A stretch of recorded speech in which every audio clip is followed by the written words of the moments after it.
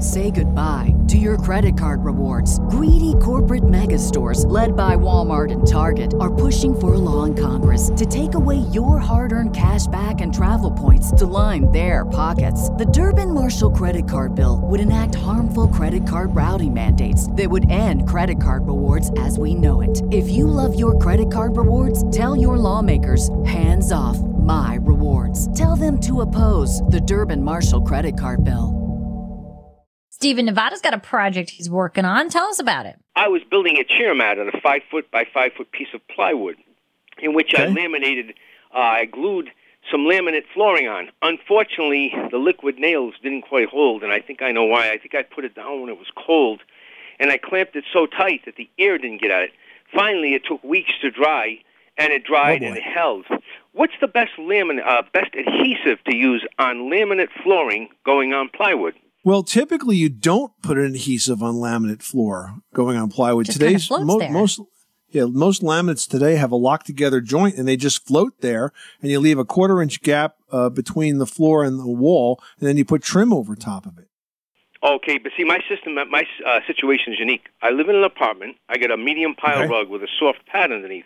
Every kind of expensive floor mat under the sun cracks, and you can ask anybody at the I see what you're saying. Yeah. So because what it is, the pressure of the wheels is like the size of your baby fingernail. It cracks all the plastic. So I went through buying $200 1/4-inch thick PVC mats. I throw them all away. What I finally did was build my own mat out of 5-foot by 5-foot plywood with laminate flooring. That's the best thing of all. It rolls nice. I got it to match my carpet. But the thing is, next time when I glue it, what should I use to glue the laminate to the plywood? Because you have to glue it because it's just, it's like a little island in the middle of the room, Okay. So does the laminate interlock? Did you have a type of laminate where it locks together? Yeah, it does interlock, yep. But remember, I'm rolling the chair on this, too. A 55-pound chair with a 150-pound guy. So there's a lot of pressure, lateral pressure on this, too, Yeah. Well, I mean, I would have thought a construction adhesive would work. Contact cement will work, but it depends on how difficult it is for you to assemble these pieces, because contact cement is just that. Once you make contact, it doesn't come apart. Have you ever worked with contact cement? Yeah, you apply it to believe it or both not. surfaces. And they have a lot of different formulations of that. So, I didn't know that. Oh, yeah. And also, in your case, I suspected the problem wasn't the plywood. The problem was the laminate floor because, it's a laminate. So it's not going to stick. There's nothing to really grab onto. So that's why I was thinking. I roughed it up with a sander, too. I used a medium grit sandpaper, and I sanded the back because you're right. It's kind of a shiny, glossy finish, and you've got to get that off, too. How big is this piece when it's all done? How big is your pad? Okay, it's actually 50 by 55 by 67. I made it big so I can roll the chair back, but it actually came out pretty nice. What if you were to assemble this entire 50 by 50 square upside down, right? So the good side is facing down on a big workbench or a very flat area of the floor, right?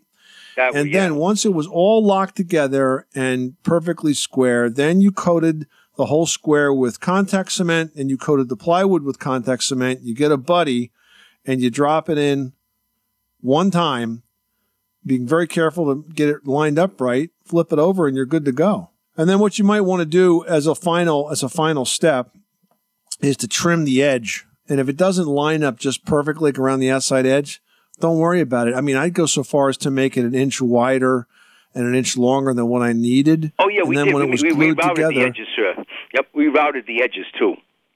Right. Well, what I was going to say is that I'd make it an inch bigger all the way around, and then I would take my circular saw and make 4 clean cuts so that the edges of the laminate and the edge of the plywood aligns perfectly. Then you could put a nice piece of trim around it. I say however you want to do it, that's fine. But I think contact cement, which has a little give to it and is really tough stuff. And I wouldn't use the water base. I'd use the good stuff. Use the solvent base. The one that really stinks. Right. That's the one that's the strongest one. Really stinks. Right. The smellier, the better. Right. Well, good luck with that project. That sounds like a fun project, and I'm glad you finally figured it out. Our bodies come in different shapes and sizes, so doesn't it make sense that our weight loss plans should too? That's the beauty of Noom. They build a personal plan that factors in dietary restrictions, medical issues, and other personal needs so your plan works for you. Noom doesn't restrict or shame when you want to treat yourself. Their flexible program focuses on progress instead of perfection. You don't have to give up carbs or anything. And with their daily lessons, you can learn something new about your food choices every day. After just a few days of using the app, I learned how to recognize cues for overeating and how to choose the right foods to feel full. Stay focused on what's important to you with Noom's psychology and biology-based approach. Sign up for your trial today at Noom.com. That's Noom.com. And check out Noom's first ever cookbook, The Noom Kitchen, for 100 healthy and delicious recipes to promote better living. Available to buy now wherever books are sold.